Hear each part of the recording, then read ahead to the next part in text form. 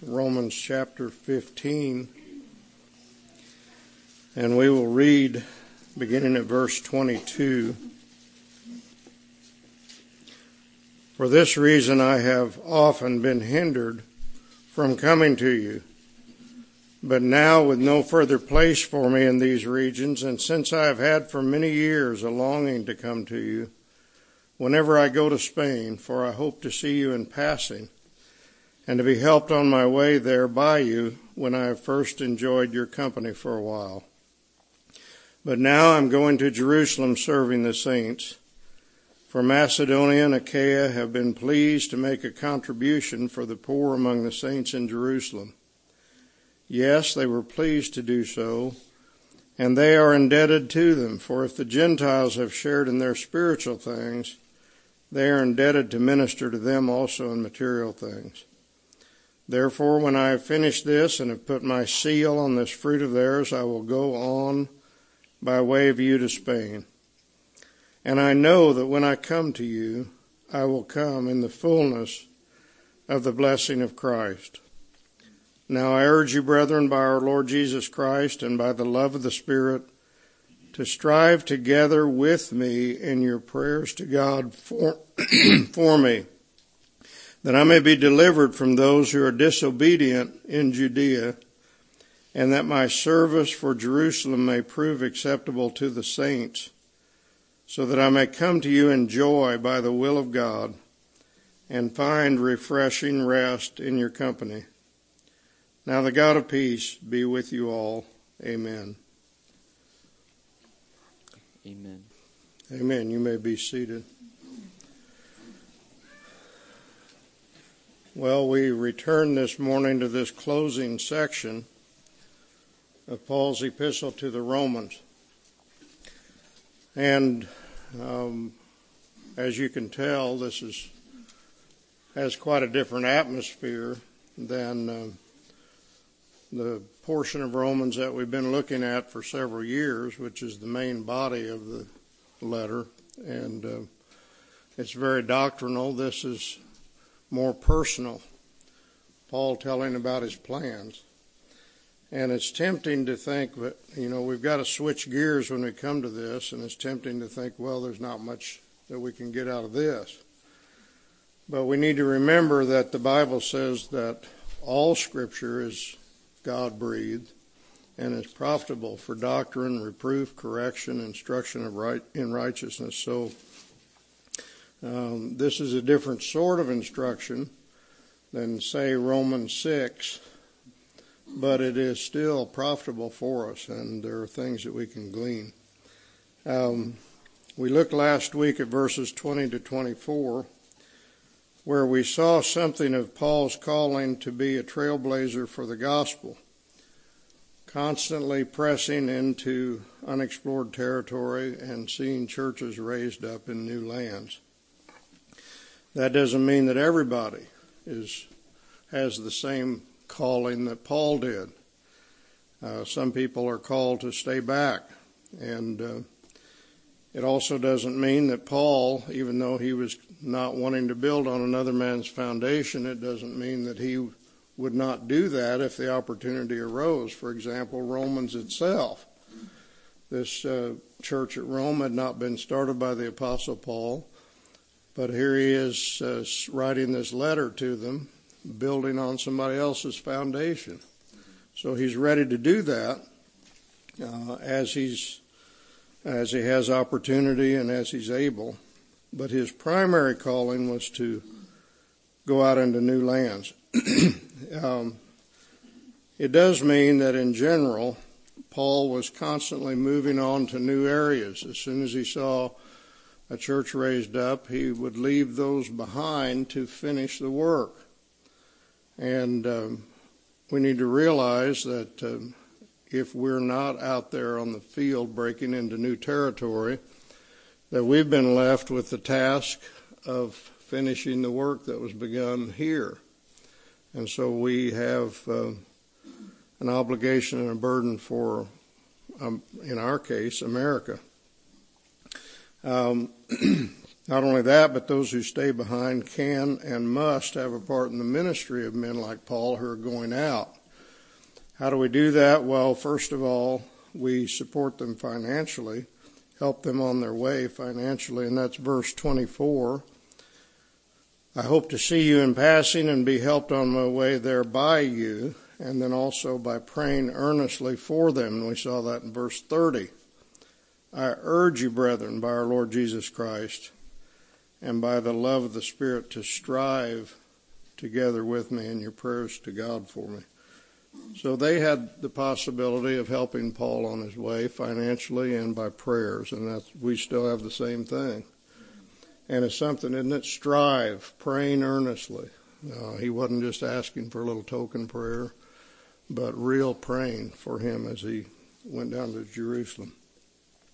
And we also saw last week from verse 21, that as we proclaim the gospel, we have a promise of success. Men and women will see. It's a promise that the Scripture foretold that. God said this is going to result in people seeing and people understanding. I was reading yesterday about the life of George Grenfell. We talked a little bit last week about Jim Elliot and how they were martyred, but yet in a short time God had saved people in that very tribe. In fact, the same men that killed the missionaries. But I was reading yesterday about George Grenfell, who, this is not Grenfell in Labrador in that area, but in the Congo. 100 years ago, Africa was known as the white man's grave. You go to Africa, you get buried in Africa. And the Congo in particular was known by the missionaries as the shortcut to heaven. If you go to the Congo, it's a shortcut to heaven. And George Grenfell, between 1883 and 84, a 2-year period, 7 of Grenfell's co-laborers died. 2 years. Now, these are missionaries in one area, the Congo. 1885, the next year, 4 men in 3 months. And 1887, 2 years later, 6 men in 5 months. And basically, it reminds me, and as I've read some of these accounts of missionaries going into some of these areas, it reminds you of something like D-Day, where you have this massive loss of life. And you just think, what are we doing, And they were starting to question there, but Grenfell said, well, you can pull the others back. I'm not going to go back. And he was there for over 20 years and going up and down the Congo in a steamboat that they had carried in by hand and put together. He ended up, his mechanic that was going to put it together was one of them. He died before they could ever do anything. So Grenfell put the boat together himself. Out of 1,000 pieces, I think it was, or 900 pieces, and that had been carried in, and went up and down the Amazon River for 20 years, and the people who sat in darkness, and I was telling some of the guys yesterday, it was gross darkness. It was some of the worst stuff I've ever read. The people that sat in darkness saw a great light, and God transformed that area of Africa. So we have a promise of success. Jesus told Peter, follow me and you will catch men. You remember he was catching fish, and Jesus said, follow me. He didn't say, follow me and you'll strive. I like to fish when I catch something. I don't particularly like to fish for days or hours and not catch anything. But he says, follow me, and not that you'll strive without ever any fruit, but he says, follow me and you'll catch men. There's a promise of that. So it's very encouraging to us. All right.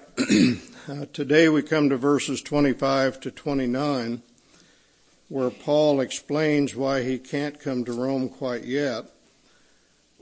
And the reason is that he has one more thing to accomplish. He has to deliver a money gift to the church in Jerusalem. And today then I want us to consider four things. First of all, the gift itself for Jerusalem. And then secondly, Paul's absolute conviction that he was supposed to deliver this gift. Thirdly, his eventual trip to Rome. And fourthly, why Paul thought this gift for Jerusalem was so important. So, the gift for Jerusalem itself. We read about this in verses 25 to 28. He says, now I'm going to Jerusalem serving the saints.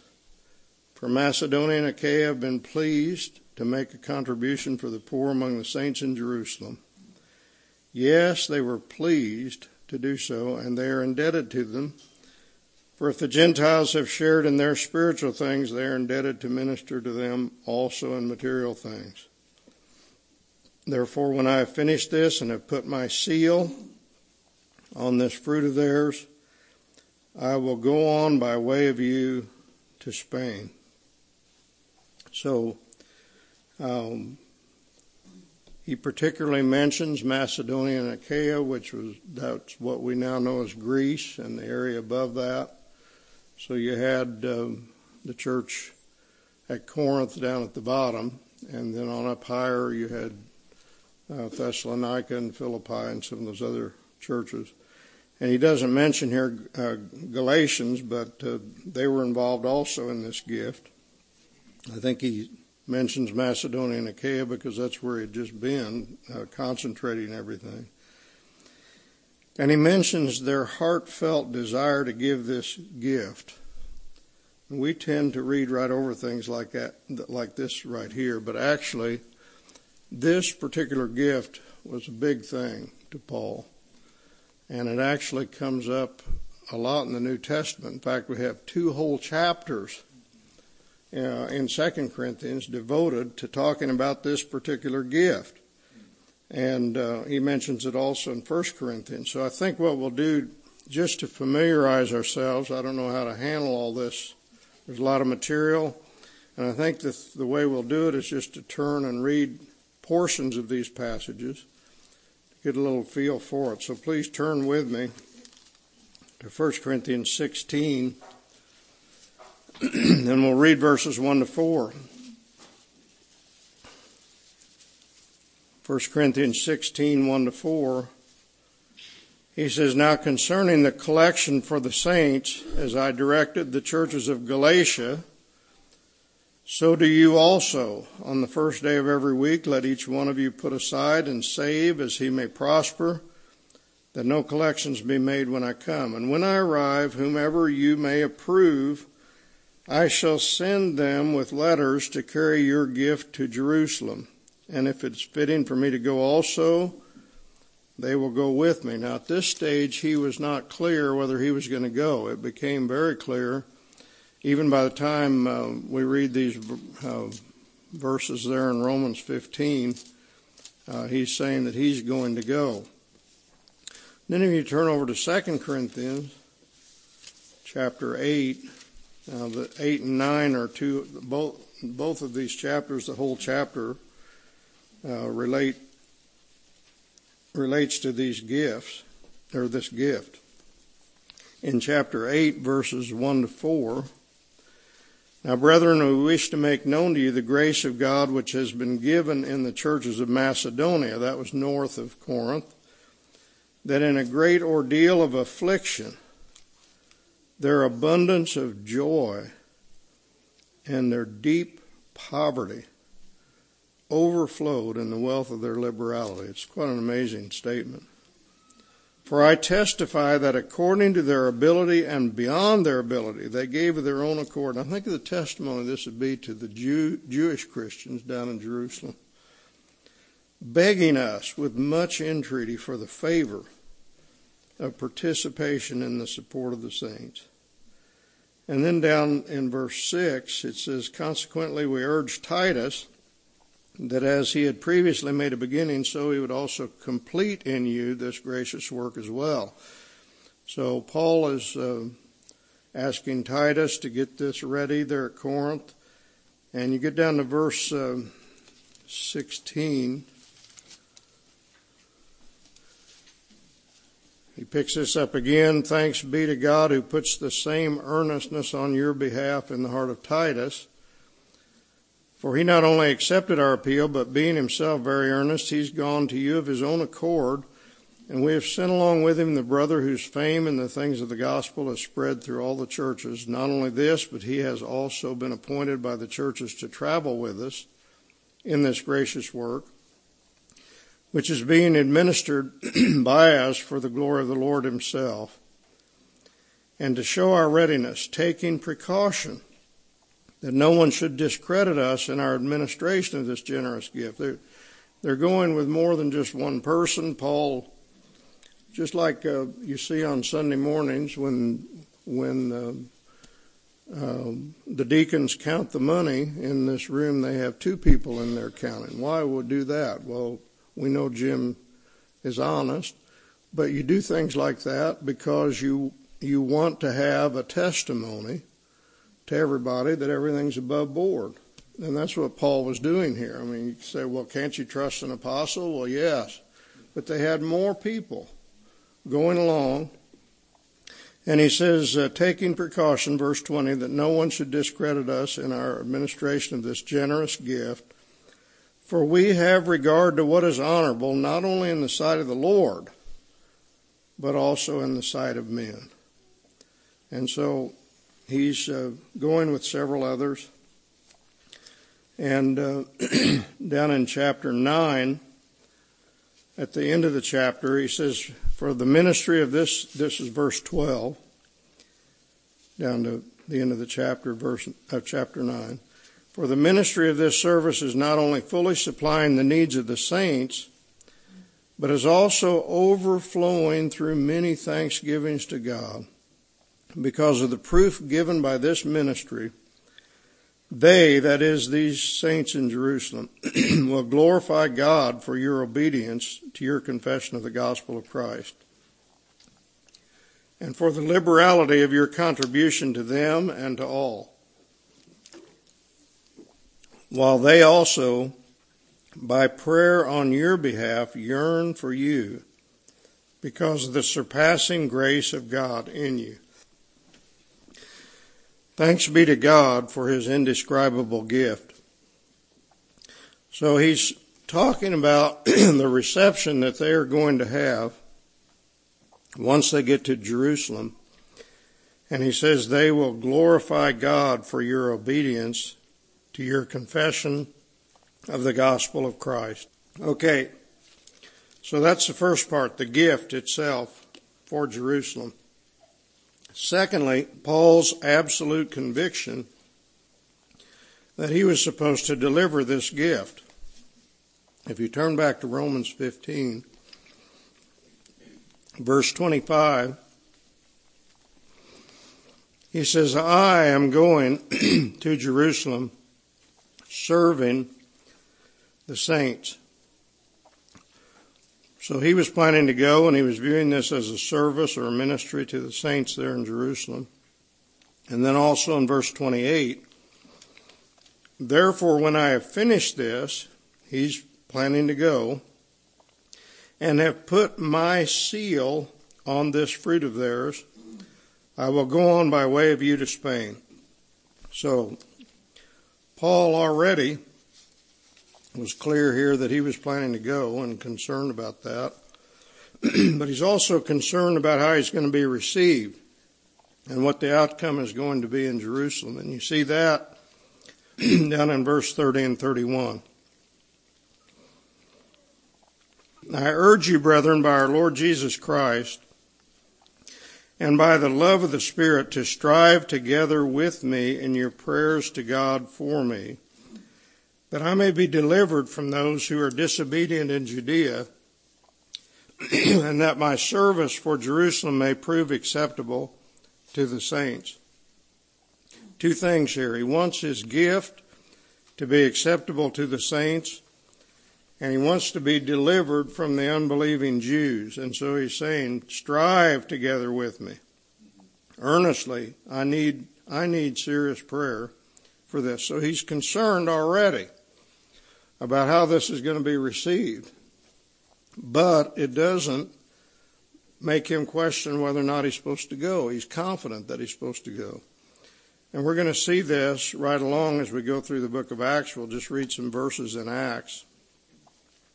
As I said, I don't know how to get this material out to you without having you actually turn there and read these. Acts 19. Acts 19 and verse 21. Now after these things were finished, Paul purposed in the Spirit, and I think it should be a capital S here, you have that in the margin. Paul purposed in the Spirit to go to Jerusalem after he had passed through Macedonia and Achaia, saying, after I've been there, I must also see Rome. Does it sound familiar? Going to Jerusalem, then going to Rome. And then in Acts 20, he starts heading toward Jerusalem. And you remember, he stops at Miletus and sends for the elders of the church of Ephesus because he doesn't want to take too much time in Ephesus. And they come down. And in Acts 20, verse 16, after he's called for these elders, he says in verse 18, when they had come to him, he said to them, you yourselves know from the first day that I set foot in Asia, how I was with you the whole time, serving the Lord with all humility and with tears, and with trials which came upon me through the plots of the Jews. I may have to have somebody else read this. Jim, you want to read it? Read down to verse 25.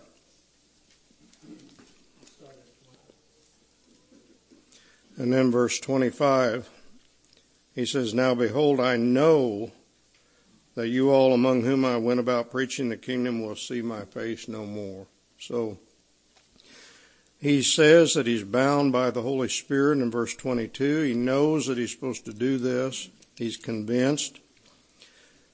And yet, all along the way, now when he wrote Romans, he was concerned, but as he starts to go back down to Jerusalem, along the way in the ports, and it doesn't tell us about this as far as prior to this, but already he says the Holy Spirit was testifying to him in every city, saying that bonds and affliction await him. So you have the two things again. God's telling him, and he's convinced, he knows, he's bound by the Holy Spirit to go on.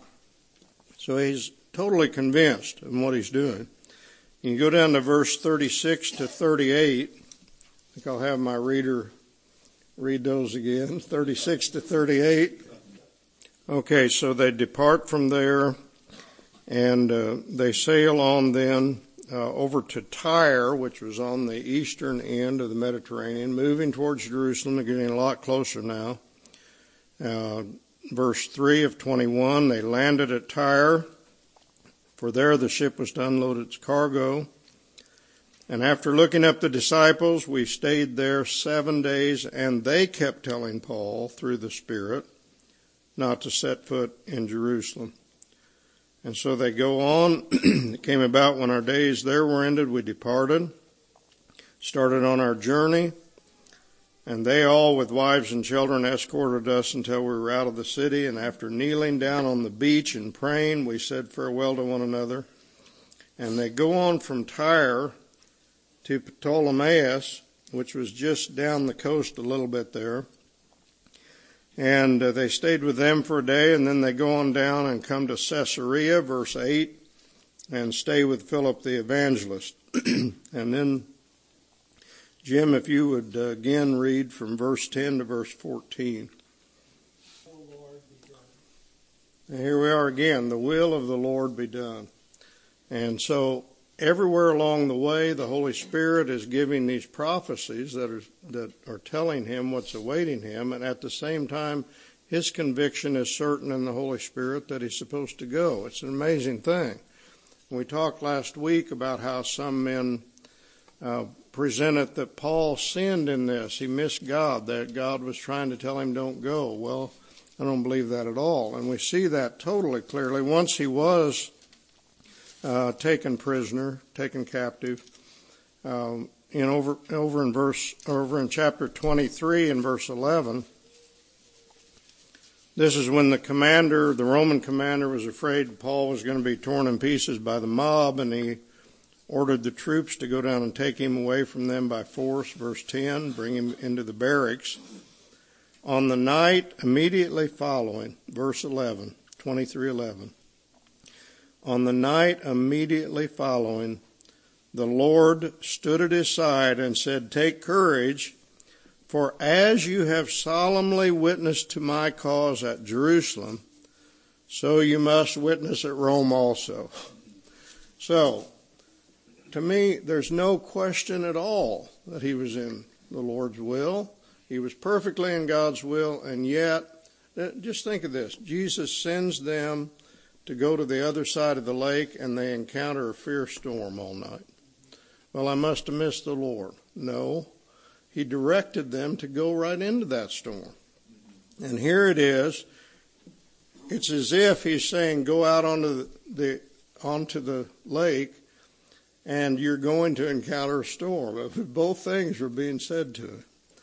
And he was perfectly in the Lord's will, and this was going to be the way that he made it to Rome. I just want to say one more thing here. He was going to get to witness in Rome after all. And in 24:17, and those of you that have read the book of Acts, you know how all the things that he went through finally getting to Rome. But he has to stand before Felix. And in chapter 24, in verse 17, he's explaining to Felix how he got to where he was. And he says, after several years, I came to bring alms to my nation and to present offerings. Now, that's the only mention in Acts about this contribution, but there it is. He was bringing that contribution to Jerusalem. Okay, so all we're doing is getting a feel for this, getting the background. But that is Paul's absolute conviction that he was supposed to deliver this gift. So then, thirdly, Paul's eventual arrival at Rome. And for that, we go over to chapter 28. Chapter 28, of course, again, you remember he's a prisoner. He has to appear before numerous kings and give his testimony. He suffers many things. In Acts 28, and they have a shipwreck. I mean, a lot of things took place. Acts 28 and verse 14. There we found some brethren. This is at Puteoli. There we found some brethren and were invited to stay with them for 7 days, and thus we came to Rome. And the brethren, when they heard about us, came from there as far as the market of Appius, Appii Forum, and 3 inns to meet us. And when Paul saw them, he thanked God and took courage. Now, here's the thing. They heard about Paul coming. He was walking up the Appian Way, which was a great Roman road, and incidentally, you can still walk on it if you go over there. It's lasted a long time. And that road that those Christians were walking up towards Rome, they come to Appii Forum, and Christians had heard that Paul was coming. These very people now that we've been reading Romans all this time, these Roman Christians heard that he was coming, and they headed out to meet him. And they walked 43 miles to meet him. Didn't just drive down there, they walked down 43 miles. So Paul, by the time he gets to Appii Forum, the Christians start arriving from Rome. And you can imagine what a joyful thing that was. And then finally, he gets to the 3 inns, or the 3 taverns, which was another stopping point there on the Appian Way. And there was another group of Christians. They had walked 33 miles to get to it. And the word that is used here, we're told by Bible historians that the word that's used for meeting him is almost a technical term. I'll just quote it here. Almost a technical term for the official welcome of a visiting dignitary by a deputation which went out from the city to greet him and escort him for the last part of his journey. So, here's the triumphal entry of Paul into Rome in chains. Isn't this something? Christianity, the exact opposite of the world. The greatest honor that he could have is he's coming there in chains and he's being greeted by this delegation that comes out from the city to escort him in. It's a wonderful thing. You remember Paul had said, now just to get the time frame, it had been about 3 years since Romans was written. So we're reading these things at the end of Romans, and at the beginning of Romans they had read that about 3 years earlier. And what he had said was this. He said, God is my witness as to how unceasingly I make mention of you, always in my prayers, making request if perhaps now at last, by the will of God, I may succeed in coming to you. For I long to see you. I have had for many years a longing to come to you. So, he's praying for them, he's longing for them, he's writing this letter to them. And 3 years later, here he comes, and they're all going out walking 30, 40 miles to bring him into Jerusalem. The triumphal entry. And actually, the same word is used about the Lord's entry, and it was the same kind of thing. He's going riding a donkey, humble, coming into Jerusalem in a triumphal entry. Well, Paul makes it to Rome. And in chapter 28 of Acts, first of all, verse 16, when we entered Rome, Paul was allowed to stay by himself with the soldier who was guarding him. And it happened that after 3 days, now he's only been there 3 days, he called together those who were the leading men of the Jews. And when they had come together, he began saying to them, the whole rest of the chapter is taken up with his witness to the leading Jews in Rome. So he's preaching the gospel at Rome. And then finally in 30 and 31, and he stayed 2 full years in his own rented quarters and was welcoming all who came to him, preaching the kingdom of God and teaching concerning the Lord Jesus Christ with all openness, unhindered. Well, this is where the book of Acts ends. And so what we're reading here at the end of Romans about him going down to Jerusalem with this gift and then hoping to get to Rome, that's all we've got, except for some things that were written afterwards. But he comes, he makes it into Rome, he's preaching unhindered, and Luke closes his account. Now, what about this prayer that Paul had asked the Romans to pray for him that we read today in Romans 15? Let me read it to you again. Was it answered or not? He says, I urge you, brethren, to strive together with me in your prayers to God for me. 2 things. That I might be delivered from those who are disobedient in Judea, that's the unbelieving Jews, and that my service for Jerusalem may prove acceptable to the saints. Now, was that prayer answered? And I'd say yes, it was. First of all, Paul was delivered from the unbelieving Jews. Think of this. Suppose you had over 40 guys who swore that they would neither eat, they took an oath that they would neither eat or drink. These are Jews now taking a vow. Suppose you had more than 40 rabid Jews determined that and taking a vow that they won't eat or drink until they've killed you. After a couple days, they start getting aggressive. I mean, this is serious. He was in a serious situation. They hated him intensely. Now here he is, 2 years later, 3 years later, openly preaching the gospel in Rome. And he's in Rome. He said, I want to go to Jerusalem, then I want to go to Rome. God said, well, I want you to too. Jesus said, you have borne witness to me here in Jerusalem, you will there in Rome. But it wasn't the way that Paul envisioned. But here he is, 3 years later, he's been delivered from those Jews down there. He has done exactly the will of God. The Lord wanted him to bear that testimony there. And now he's been delivered from them, and he's in Rome, and he's freely preaching the gospel. Well, what about the second part of the prayer? His service for Jerusalem did prove acceptable to the saints. And if you go to Acts 21, we'll read that, beginning at verse 17.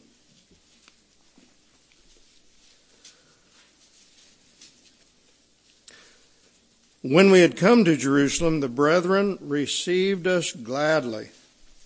And now the following day, Paul went in with us to James, and all the elders were present. And after he had greeted them, he began to relate one by one the things which God had done among the Gentiles through his ministry. And when they heard it, they began glorifying God. It's part of the reason that he needed to be up there to tell firsthand what had happened. They began glorifying God. And they said to him, you see, brother, how many thousands there are among the Jews of those who have believed. And they're all zealous for the law. And they have been told about you that you are teaching all the Jews who are among the Gentiles to forsake Moses, telling them not to circumcise their children nor to walk according to the customs. Now, let me ask you a question. Was he doing that? Was he telling the Jews, don't circumcise your children, don't walk according to the customs? He wasn't doing that. That's Romans 14. Let every man be fully persuaded in his own heart. If you feel like you ought to do that. Now, here's the thing. He was saying that circumcision is nothing, one way or the other. But he wasn't teaching the Jews that they had to stop doing this. And so there was an element of truth in it, but it wasn't totally right. And Paul apparently felt like he would become all things to all men in this situation, whether it was the wisest course of action, I don't know. But anyway, it ended up that he was seen by some Jews in the temple and taken into custody by the Romans and everything else that followed. So the question comes up, why was this gift so important to Paul? And why didn't he just let somebody else deliver it? And this is the last point, and we're finally getting past the history to the application. I think there are 4 reasons, very briefly. First of all, Paul did have a real concern for the poor in Jerusalem. Paul and Barnabas had already made a trip years earlier to Jerusalem when there was a famine in the land. And it says in Acts 11, in, quote, in the proportion that any of the disciples, this was at Antioch, in proportion that any of the disciples had means, each of them determined to send a contribution for the relief of the brethren living in Judea. And this they did, sending it in charge of Barnabas and Saul to the elders. And so that was years earlier, and apparently this is what Paul refers to in Galatians 2. He says he went up because of a revelation. You remember Agabus had a revelation there was going to be a famine, and they went up there for that purpose because of a revelation. He went up to Jerusalem with this gift. And the other apostles recognized him as an apostle to the Gentiles. And he says, they only ask us, this is Galatians 2:10, they only ask us to remember the poor, the very thing I also was eager to do. So the first application out of all this is that even an apostle can think that it's important to help out Christians that don't, it may not seem very spiritual, but it's very spiritual. And he was concerned for particularly these saints that were in poverty. And so we have an application there, and that's the least application maybe, but it's a real one. And it was a very big burden on his heart to help them out. But secondly, Paul viewed this as an opportunity to bring home to the Gentile Christians their indebtedness to Jerusalem. He says this in Romans 15:27. He says, yes, they were pleased to do so, and they are indebted to them. For if the Gentiles have shared in their spiritual things, they are indebted to minister to them also in material things. And you remember back in chapter 11, he warns the Gentiles about having a high-handed attitude toward the Jews. He says, do not be arrogant toward the branches, that is the natural branches, the Jews. But if you are arrogant, remember that it is not you who supports the root, but the root supports you. You will say then, branches were broken off so that I might be grafted in. Quite right, they were broken off for their unbelief, but you stand by your faith. Do not be conceited, but fear. For if God did not spare the natural branches, neither will he spare you. So this was a danger for the Gentile Christians to start thinking that somehow they're out here on their own. And they look back at those Jews, look at them, they have all these scruples and they're still doing this and that we know doesn't matter. And that's what he dealt with a lot in chapter 14, and he dealt with it in chapter 11. And this was a big thing to him. He wanted them to realize that they owed everything under God to Jerusalem. And we've got to have this thing. We need to realize that we're not. Why are we even here? We're here because of what God did back there. And this was what he was getting through to them.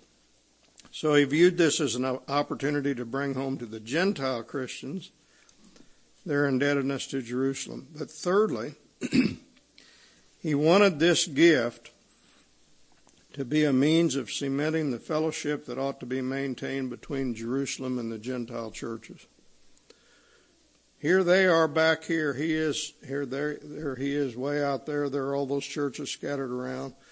And this was a way that their unity could be cemented together. Why do you think God allowed the saints of Jerusalem to be poor?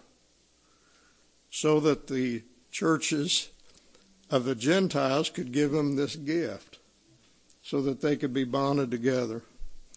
And it is amazing, isn't it, how much, and it wasn't easy for some of them. We read that. Some of them were very poor, and they generously gave this gift to Jerusalem. And Paul says many thanksgivings are going to arise because of this. There's going to be all kinds of prayer go up and prayer for you. It was a cementing of this bond with the Gentile churches in Jerusalem by a very gracious gift of love. But it was more than all that. Why was Paul so concerned to go up there?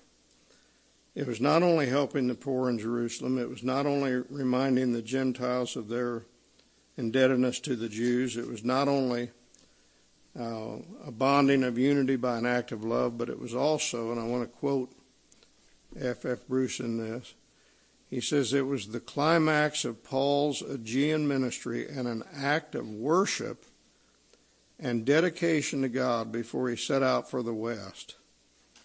Indeed, it was the outward and visible sign, that offering up of the Gentiles, which crowned his priestly service as apostle of Jesus Christ. That's why he had come to attach so much importance to his personally accompanying the Gentile delegates to Jerusalem, there to present this offering to God. Now, you remember we talked about this in the earlier verses. Paul viewed, he said, I'm ministering as a priest the gospel of God, that my offering up of the Gentiles might become acceptable. So when you look back in the Old Testament, you've got this sacrificial system, you've got priests offering up sacrifices, and we know that was a picture of the Lord offering up himself as a sacrifice. But it's also a picture of Christians offering up spiritual sacrifices. And it's also a picture of Paul the Apostle. He says that's a picture of me offering up the Gentile, and anybody that sees, if any time we see anybody converted, you come back to God and offer them up as an offering to God. And what a privilege. And so Paul, let me just read one more sentence. He says, there to present this offering to God, perhaps by an act of worship at that very place in the temple, where once Christ had appeared to him and sent him far away to the Gentiles. Well, let me read that account. You may not remember it. But after he had been converted, he was at Damascus for 3 years. He had come back to Jerusalem, and he was speaking out boldly for the Lord. And it says in Acts 22, the Lord appeared to him in a vision, and it came about when I returned to Jerusalem and was praying in the temple that I fell into a trance. And I saw him saying to me, make haste and get out of Jerusalem quickly, because they will not accept your testimony about me. And I said, Lord, they themselves understand that in one synagogue after another I used to imprison and beat those who believed in thee. And when the blood of thy witness Stephen was being shed, I also was standing by approving and watching out for the cloaks of those who were slaying him. So Paul thought, look, the fact that I was such a persecutor, the Jews ought to really listen to me. Well, it was the opposite. They hated him even more because he had betrayed the cause.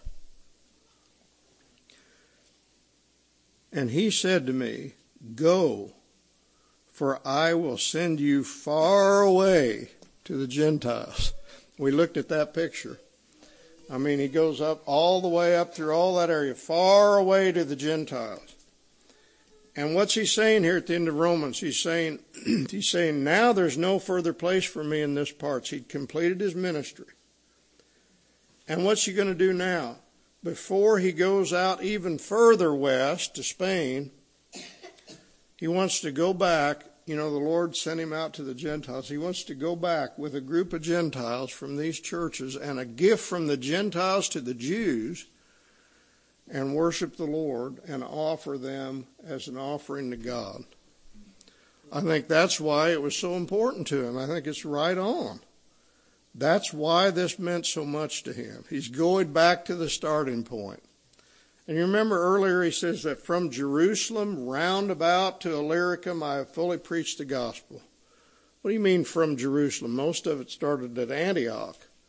But in his mind it started back there at Jerusalem when the Lord said to him, I'm getting you out of here and I'm sending you far away to the Gentiles. So now he's going back. As he says here, the climax of Paul's Aegean ministry and an act of worship and dedication to God before he set out for the West.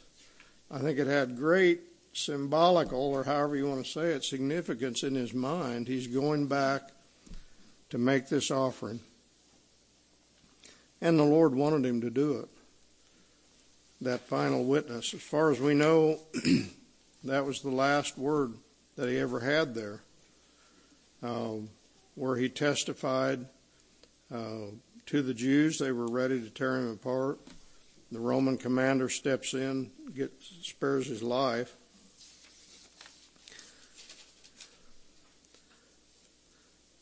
So, When we're reading, back to Romans 15, just in closing here. When we're reading Romans,